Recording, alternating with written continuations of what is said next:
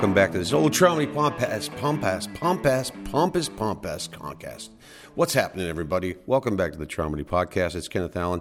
I'm doing another episode, and it looks like it's coming out once a month at this point. Busy, buddy, right here, doing everything I can to get this out. But remember, find us at traumedypodcast.com, Stitcher, and there's going to be a new change in the iTunes address, so I'll let you know as soon as I know what that change is, how to find it on iTunes. But for now, Stitcher and the actual website has it all. How's everybody doing?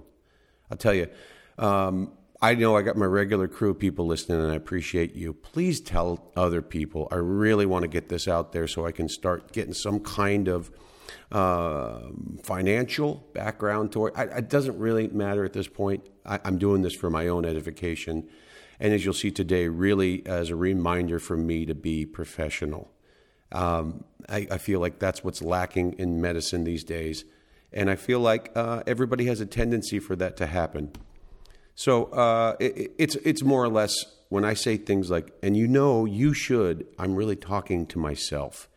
Quite literally, like I am right now, sitting in the office of the City College, where I'm about to teach in about 2 hours. But I figured I'd get here early and send this out to you. So please tell other people about this. Maybe I'll make some money on it. Maybe I won't. But maybe it will help you and your friends. Hopefully it keeps you going throughout the day. Hopefully in those long hours in the ambulance where you're not able to sleep because they just keep dispatching you, you got something to listen to. Maybe when you're doing your paperwork after shift, maybe when you're sitting in the hospital area finishing up all those patient care reports. You need a little background noise. You got a little spark. You need something to distract you, but you need something to spark your momentum. Maybe that can be me. I hope so. I hope that I can pass this along and you get a little bit more than just listening and a waste of time. Although nothing feels better than wasting time sometimes. Every once in a while, you glean a little bit and you bring it out for your patients and for your own self. And hopefully that's what happens when you listen to my podcast, and that might happen after this episode. Here's some other things to think about that I've been running through my head. The issues are I keep doing these my own podcasts. It's just me, myself, and I sitting around doing these things, and I really feel like it's old man Allen bringing the vitriol and bringing the, you really should do this because I know everything. Hey, man, I've been in this field for 15 years, bro. I know what I'm up to. And I really know everything. As much as I like to believe that, I absolutely do not. And I really don't want to believe that, to be honest. The whole point of this profession is knowing what you don't know and being intrigued in following up on things that you experience in the job, maybe some kind of medical disease or ailment or, genetic unique abnormality or something that you go, I don't know anything about that. Let's take a look at that. Usually that's what I kind of get off on in this day and age is following up on stuff that I don't know. And so I've always been the kind of person where if I don't know it and I'm teaching people, I'll go look it up for my own edification and for the class. And there's also something to be said about a teacher saying, I don't know. Good question. I don't know that. Let me look it up and find out.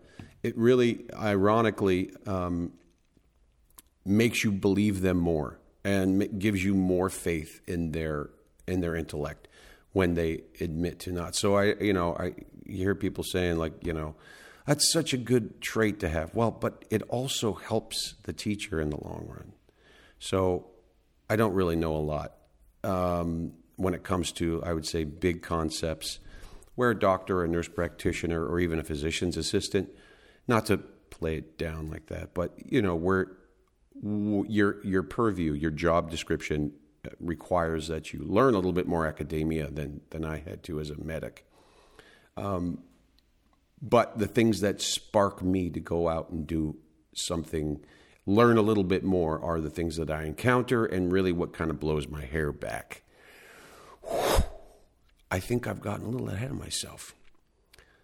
What I get concerned with is the tendency to forego that impetus, to rather than reach forward and strive to read more, to be more comprehensive with my patients, and my patients in general, right? The people I work on, and my own mental demeanor and calmness, is this tendency, the longer you do this job, to become what people call salty, or, even bitter, where if for some reason it's a badge of honor to be pessimistic and gripe.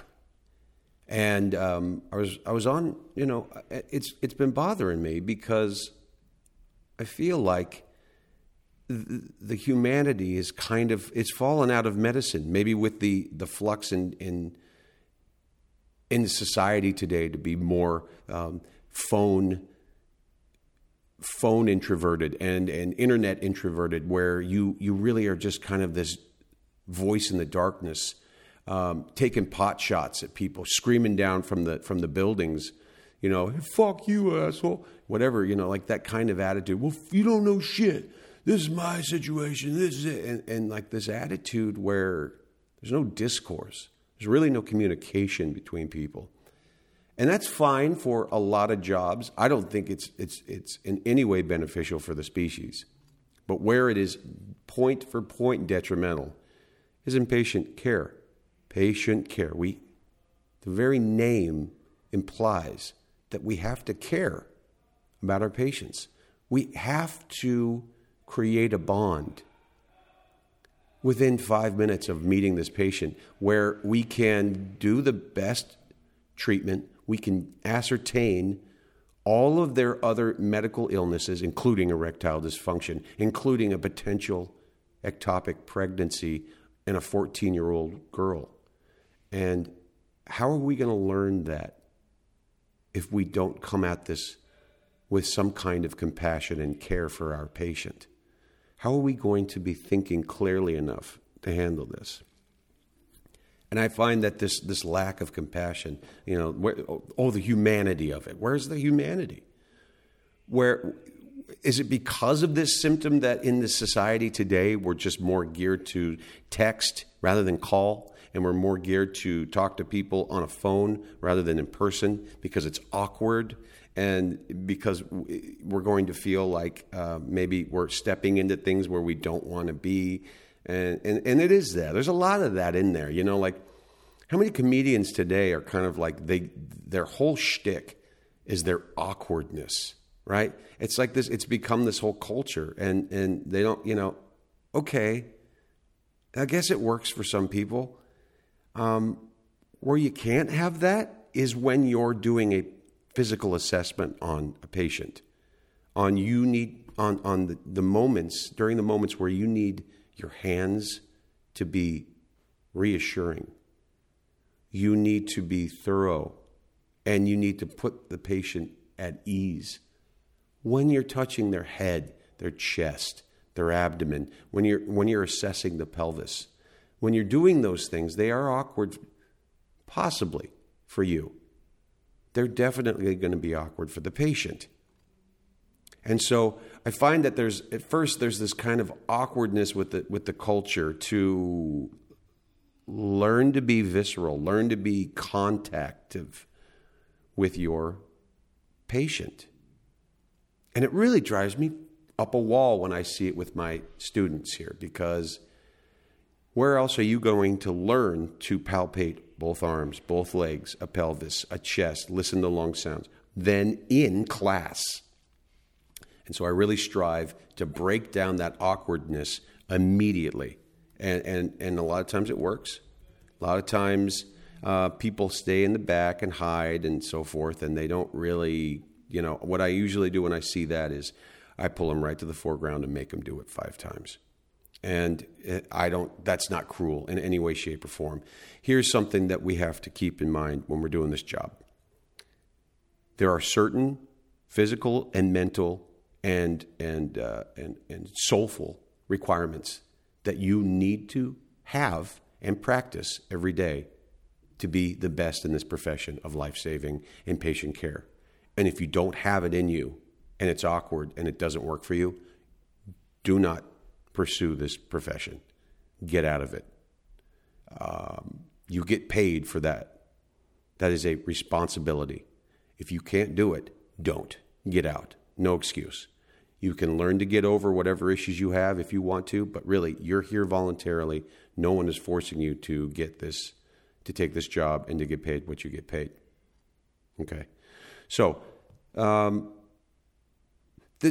life cycle of an EMT is maybe that awkwardness to finally getting into the job and starting to perform life-saving measures where, especially paramedics, where you're now starting IVs, you're pushing medication, you're shocking patients, you are putting an intubation tube inside them, and you're rescuing them from hard, heavy vehicle accidents, and you're going to see some blood and guts and death, and occasionally you will get some saves, some life-saving saves, and it is one of the greatest, most visceral, life and death, sympathetic response, adrenaline pumping experiences you will ever have, ever in life.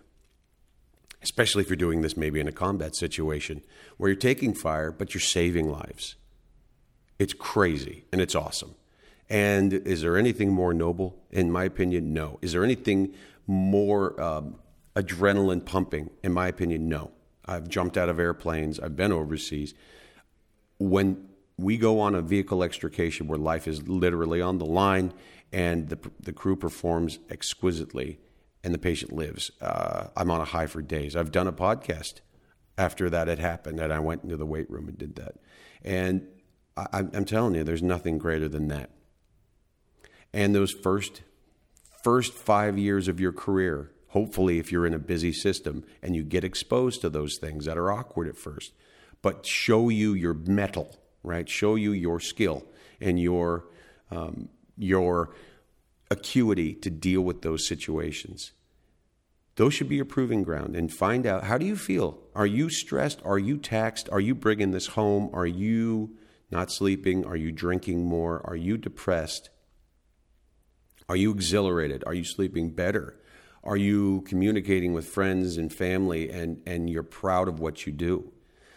Those feelings are going to tell you whether or not you should stay in this profession. It's going to be hard. It's going to be stressful. What you do with that stress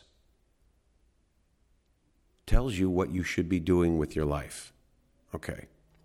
So awkwardness is a growing pain in this profession, and I'm all for feeling awkward. It's one of the reasons why I'll say things like, I don't know the answer to that. Let me find that out, and I'll do that. Or if you intubate and, you're trying to show the students how to do it, I always go, man, I better get this dude. There's always a little bit of stress there because it is my emergency when I'm teaching. We always have that saying, when you start to get nervous on a call, relax. You're not the one who's dying. It's not your emergency. It's theirs. You owe it to them to focus and do it. Well, when you're teaching, the person that stands to lose or gain is you as the instructor. And, if you don't do a cohesive job showing them the right way to do it, a coherent job. And if you fail at it, well, you better figure out a way to work around that thing and also just go, oh, okay. So you can see even an expert or even somebody who teaches it can miss occasionally. So that's just part of the job. Feeling awkward is something you need to get comfortable with. In life, I think, you have to get comfortable with it if you're going to push through it and become good at something new.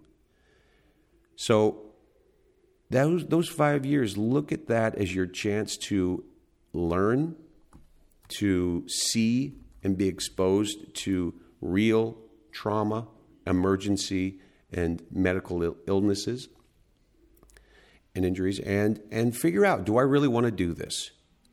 Be honest with yourself, because there are many people And this happens in about 2 to 5 years after you get onto the job, where I always call it kind of it's that sophomoric way of looking at the job, where you go, yeah, I worked on the rig for 2 years already as an EMT. I pretty much know everything. I got it. Oh, we're going on this chest pain call. Bullshit, Yeah, he's been having chest pain for 3 days. Great. Yeah, this is really going to be a heart attack. Where you start to become salty. You think that you've been on the job long enough, that you've earned your pessimism, that you really know more than the patient, and you really don't have to take it seriously.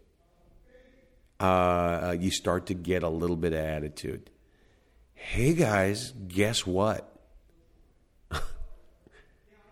You're just starting your job, and you're just now realizing what kind of stress it's going to put on you in the long term. A lot of people say things like, well, I'm underpaid and overworked. And what? So what does that mean? That now you deserve the right to be angry and in some way pessimistic and mean towards your patient? Why in the first place would you want that? Why have you tried to deserve and earn the right to be an asshole? That's the weirdest thing I've ever heard. Like, does that just mean that you're an asshole anyway? And now you've decided that it's time enough for me to now show that I'm an asshole, and I've earned the right to be an asshole to my patients and my fellow caregivers, my employees. And the reason that this came into my head was I was on a Facebook group. I won't give the name, but it's kind of supposed to be about being funny in EMS and just kind of the black humor, the dark humor that we get, which is an important thing to keep in mind. We do have a gallows humor, and it's very powerful, and we can use it for some great good, basically to push through really fucked up situations and to continue to do the job afterwards as a coping mechanism. But on the course of being on this site, they started showing, it was just pissy, complaining GIFs and memes. And then there was videos of like really, damaged people, arms lacerated and cut up. And then people would kind of chime in and be like, I'm hungry for a hamburger. Anybody hungry? Okay, I get it, right? I'm over this. Nothing grosses me out. There was footage of a guy being hit by a tire going at highway speeds, like it flew off the car and hit him. Sure enough, that dude's got to be dead or brain dead. I mean, the way that they hit. And everyone's kind of joking about it. And you know what? I had to get off the site. I'm over it. I don't need any extra traumatic stuff to see than what I've already seen. I don't need that kind of, let's be honest, negativity that's couched in what's supposed to be funny in your response to things. Here's a real simple thing to keep in mind. If you don't laugh at it, it's not funny. And nobody else is going to think it's funny. There's something to be said for gallows humor when it actually breaks up the stress of the situation and allows you to get through it and to cope with it, right? But when you're actually telling something and you say it in a way that's supposed to be funny, but people go, and they don't laugh, then that's not funny. What you're doing is trying to be bitter, but if somebody goes, dude, lighten up, and you go, I'm just joking, dude. What? You don't get it? You don't understand? Man, I see this shit all the time, dude. It's no big deal. No, it's not fucking funny, dude. I laugh. Trust me. I'll laugh at anything. Usually myself first, and then other people. And if I'm not laughing, dude, just, here's the thing. What I'm doing right now is becoming hypocritical because I keep thinking that I want to criticize them instead of doing what I think is right, is taking all of this crap and doing something constructive with it. So believe me, burnout is very real. And what happens is this is an interesting thing.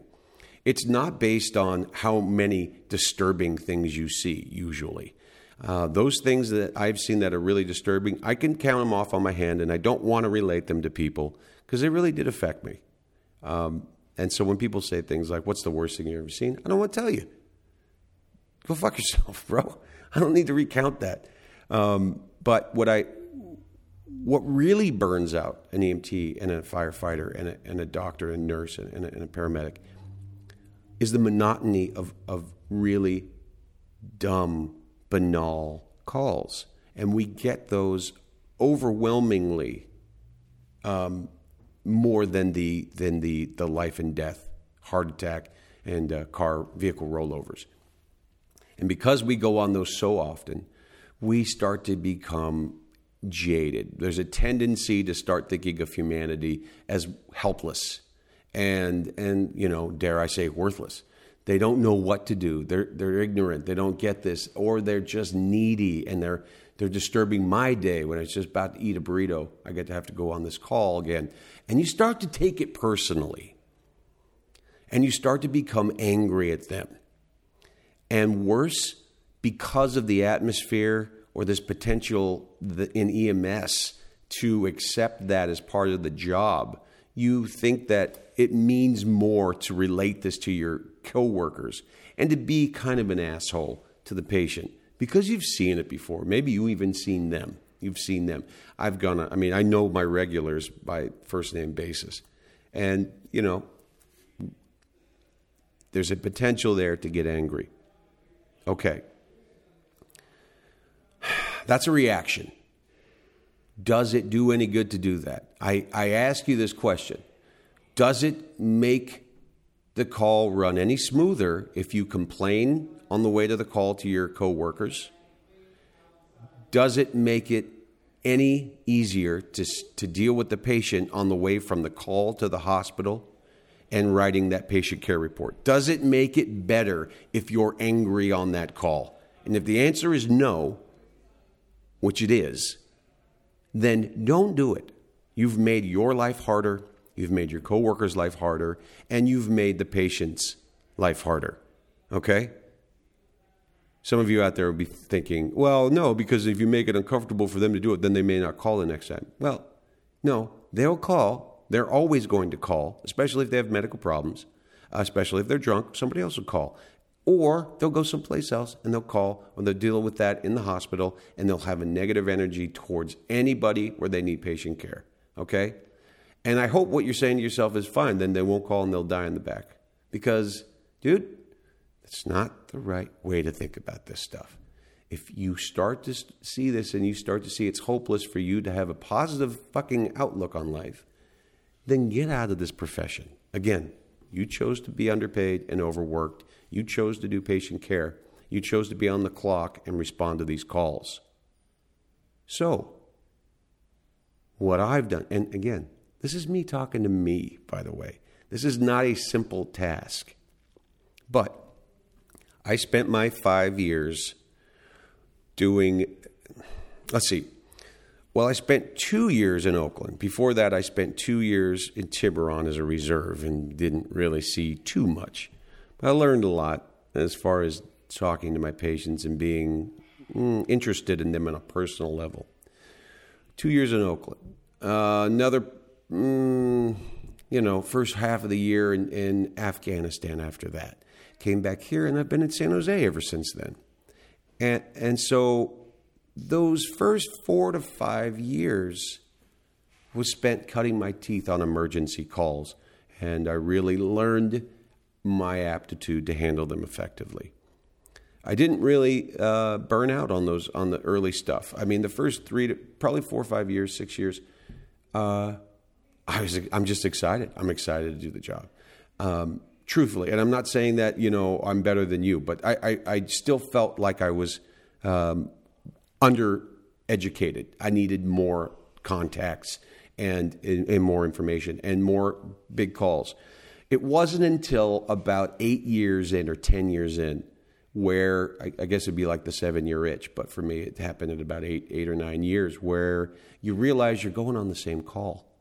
You're going on the same febrile seizure where the baby's having a seizure, not because they have a mental defect, not because they're epileptic, but because they're hot. It's a very common seizure call. And after your 200th call, you go, Jesus, another febrile seizure call at 3 a.m. When are these people going to remember? When are they going to figure this out?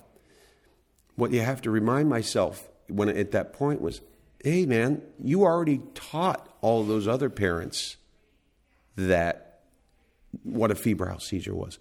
This is this parent's first time experiencing it. It's your 200th, but it's their first. And what good is it going to be for me to walk in there and to just go, I know it's not, don't worry about it. It's not, no. Well, what if they have a seizure because they're epileptic? They're not. Don't worry about it. It's because they're hot. Why did you bundle them up? Take all this off. Give me the baby. Take it off. You know, what the fuck? What kind of ambassador am I to emergency medicine and to the city at large if I'm working for them, or to the company if I'm doing that, or just to myself? Who do I want to be? Who do I want to be? It's my opportunity, and now it's my test. My new job is not to learn all the medical calls and run the best patient care and be exposed to them. I've gotten to that level. I've finished that. I've completed that. I'm an expert in that. For better or worse, I'm good at running emergency calls. I excel in it. Now my job is, how do I become a patient advocate? How professional can I be with these patients and educate them? Teach them what's going on with them. Explain to them in common language what's happening, because there is no class for a parent to learn about febrile seizures or look at the fontanelles to see if there's swelling in the brain or dehydration. Nobody teaches first aid to parents. Why isn't there a basic first year as a parent course for people? That is a well needed course that nobody has. It falls on us, the caregiver. So that's my job now. Now I focus on that.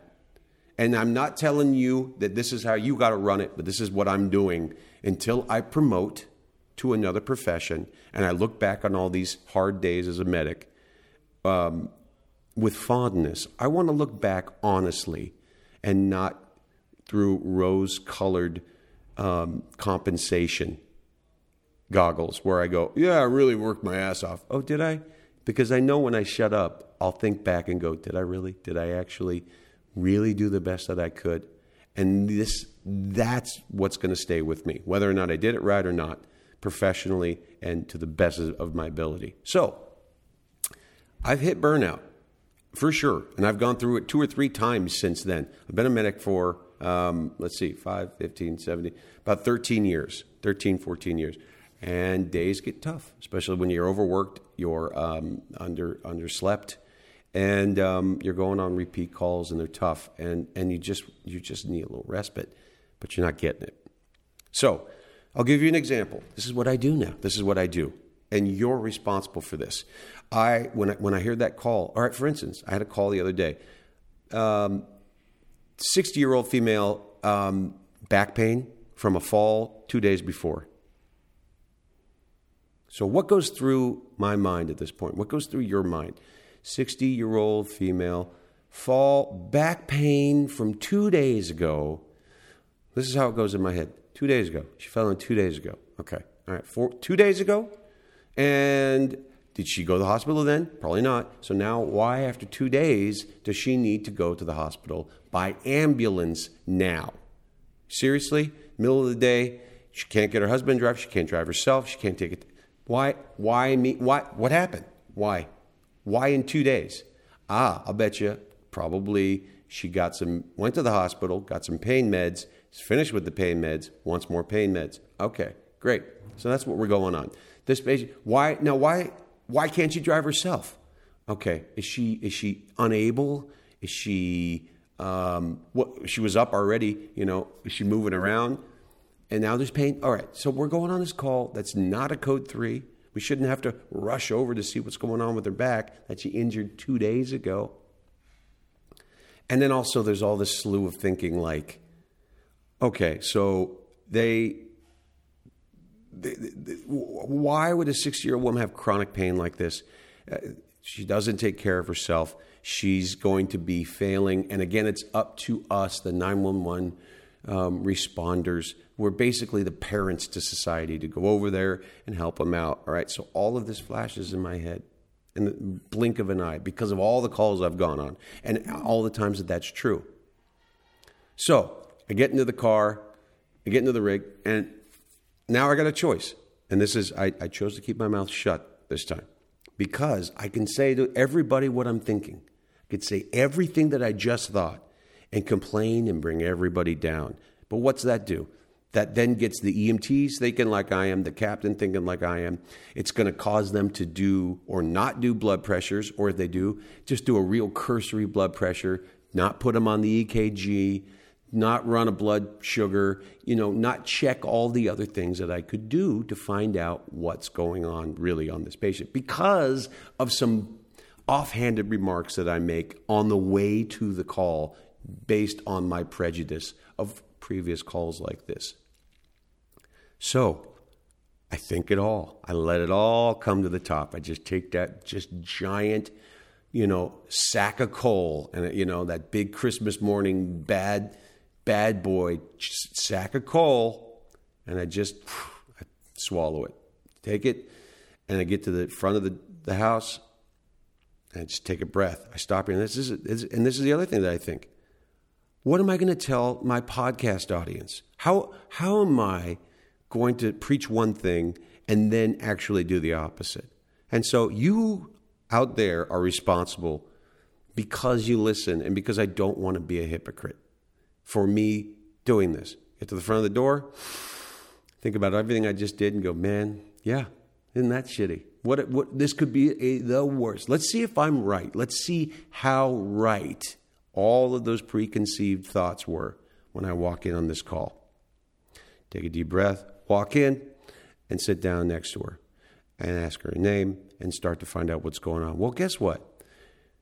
Woman 60 years old, she fell down the other day. She refused to stay in bed. Instead, she was cleaning the house. She tripped, fell, and dislocated her hip. She then crawled to the couch, got on the couch, said she was going to rest. Her husband decided to call 911. She's not on any pain meds. She's dealing with it just fine, although she's pouring sweat and gripping in her hands and gritting her teeth due to pain. And anytime she moves, i.e. anytime she would have had to move herself to the car, or if her husband had to carry her, she's in 10 out of 10 excruciating pain. Okay, how much of what I thought of in the past and on the way to the call was accurate? Is absolutely nothing. I am 180 degrees off the mark. And I was letting all of that change my demeanor on the way to the call. By the end of that call, we had the patient inside a scoop or basically we're carrying her on a cot to the gurney as gently as we can, because if we move and jostle her, she's screaming in pain, but gritting her teeth and fighting the pain through that, right? She's full of morphine because I absolutely need to give this woman morphine if she wants it and she can take it. And is this an ALS call? Is there a need for us as a 911 responder to be there? You bet your ass. There's no other call we should be on. It's this. This is why society's created ambulances. This is why we have pre-hospital care, is to take care of this woman, this patient, from her house to the hospital and see that she doesn't get injured along the way and that she's got some form of respite from the pain. Okay? And all of this is due to, all of those preconceived thoughts would flavor my patient care until you get there. And if I'd said something to the crew, what good would that have been?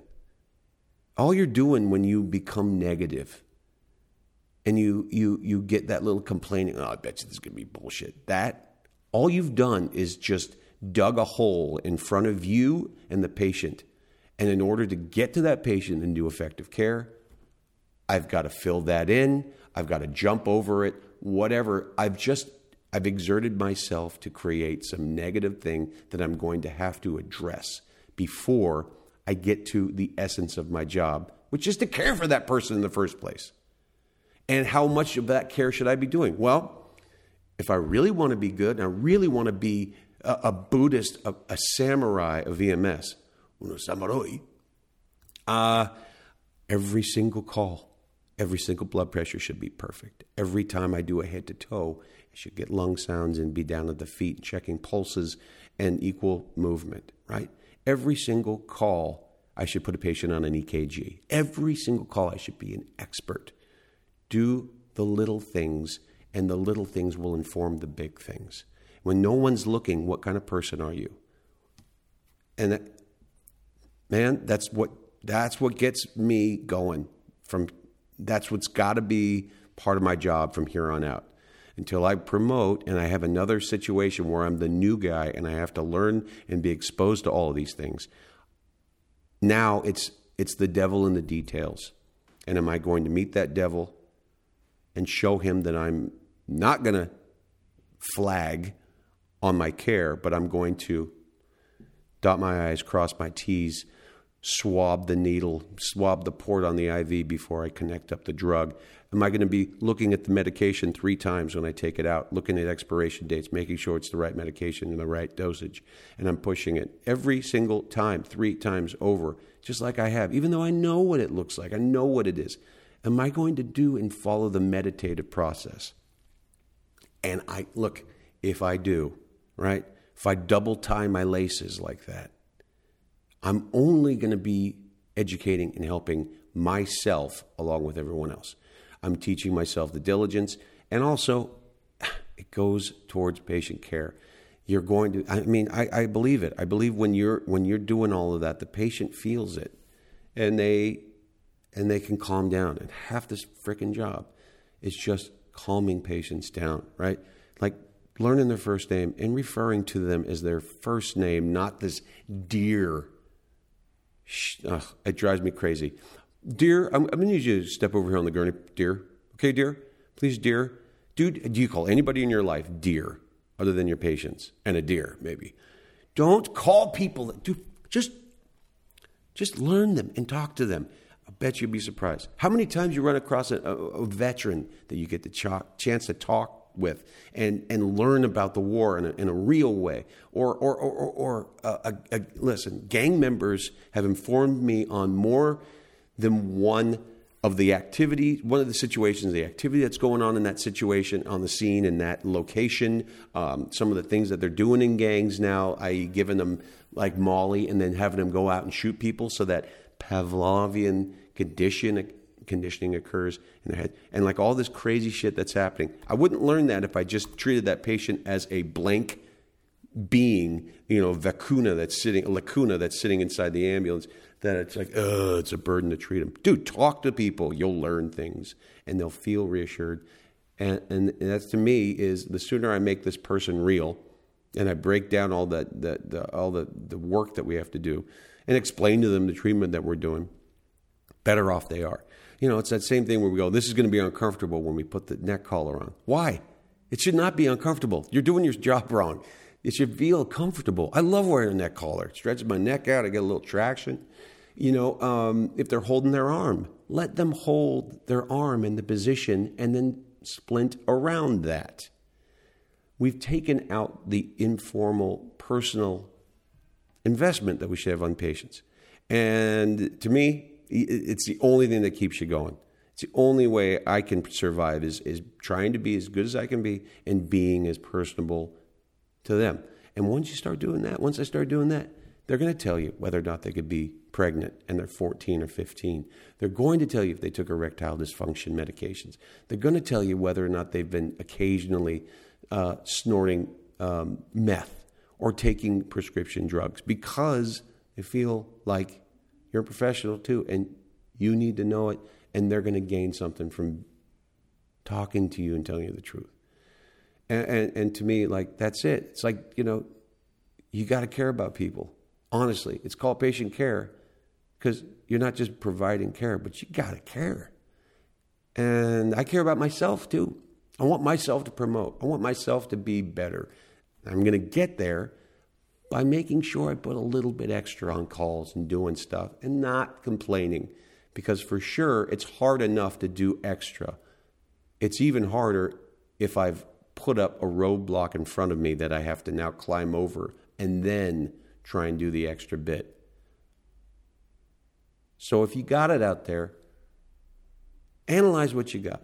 Learn how to take that sack of coal, and just with all the anger and the pressure, just crush that little sucker down into a diamond. Little diamond of wisdom. Oh, that's good enough. I hope that helps. Maybe just try that. Next time you're going on that call, think about it and go, let's think of all the negative shit it could be. Think about all the things it can be. This will be fun. Do a little test. Think of all the things, all the potential that it could be. And then when you walk in, see how right you were. Okay? How about put your mouth where your money is? Tell this to the guys. Guys, okay, this is what I'm thinking. I'll bet you it is this, right? And say what you think. And then when you go in, they go, now I want you to see how right or wrong was I? So that when they come at you, they go, nope. Boy, you look like an asshole. You were wrong 100%. Good. Because maybe that'll teach you to be nice. Because really, it's all about just being nice, man. It's fuck chaos out there. Be kind to each other. And as always, if you got it, ladies and gentlemen, use it. Meaning if you got a little bit of that coal, turn that sucker into a diamond and marry the world. Love you very much. Take care.